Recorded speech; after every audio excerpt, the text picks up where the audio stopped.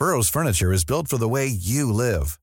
From ensuring easy assembly and disassembly to honoring highly requested new colors for their award-winning seating, they always have their customers in mind. Their modular seating is made out of durable materials to last and grow with you. And with Burrow, you always get fast, free shipping. Get up to 60% off during Burrow's Memorial Day sale at burrow.com/ACAST. That's burrow.com/ACAST. burrow.com/ACAST. talkSPORT. This is the talkSPORT here. I'm Fern Buckley with John Jackson. And it was Rice to the rescue for the Premier League leaders last night. Back to Odegaard, whips the ball in, header into the back of the net. Unbelievable!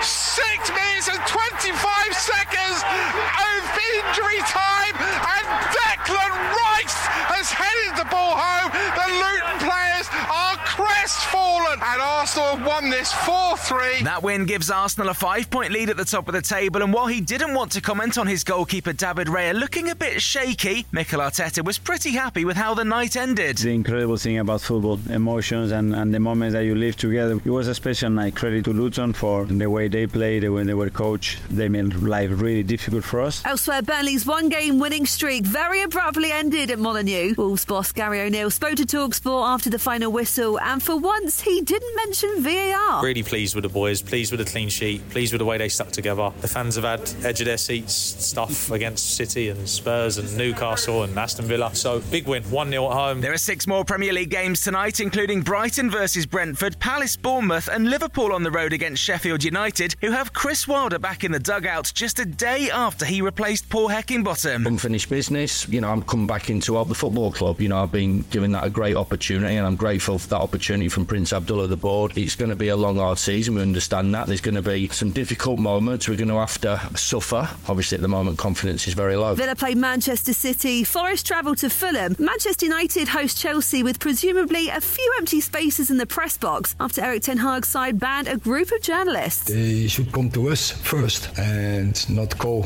around our back printing articles. That's not the right thing. We'll keep you across every game on talkSPORT from 7 p.m. this evening and have your say straight after from 10 on the Sports Bar. Meanwhile, the Lionesses went through pretty much every emotion last night, but it ultimately ended in heartbreak. The full-time whistle has gone here.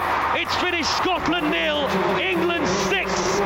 And even now, we wait for the full-time score in Tilburg. Would you believe this? Netherlands 4, Belgium 0. England will miss out on qualification to the Nations League finals. And of course, that also means no Olympic adventure for Team GB. England manager Sarina Wiegman spoke to talkSPORT after consoling her players. Well, of course I'm gutted. I thought we got there, and in the dying seconds they scored. We had to wait for that. 6-0 is just a very good result, and the Netherlands got that good result too in the dying seconds. So that's very hard to take. Meanwhile, Northern Ireland women got humbled 6-1 at home to the Republic of Ireland, and Wales got an impressive goalless draw at home to Germany. England's cricketers will be hoping they can do better than last time in the second one-day international against the West Indies today. Listen to exclusive commentary of every ball from 5 p.m. on talkSPORT 2. talkSPORT.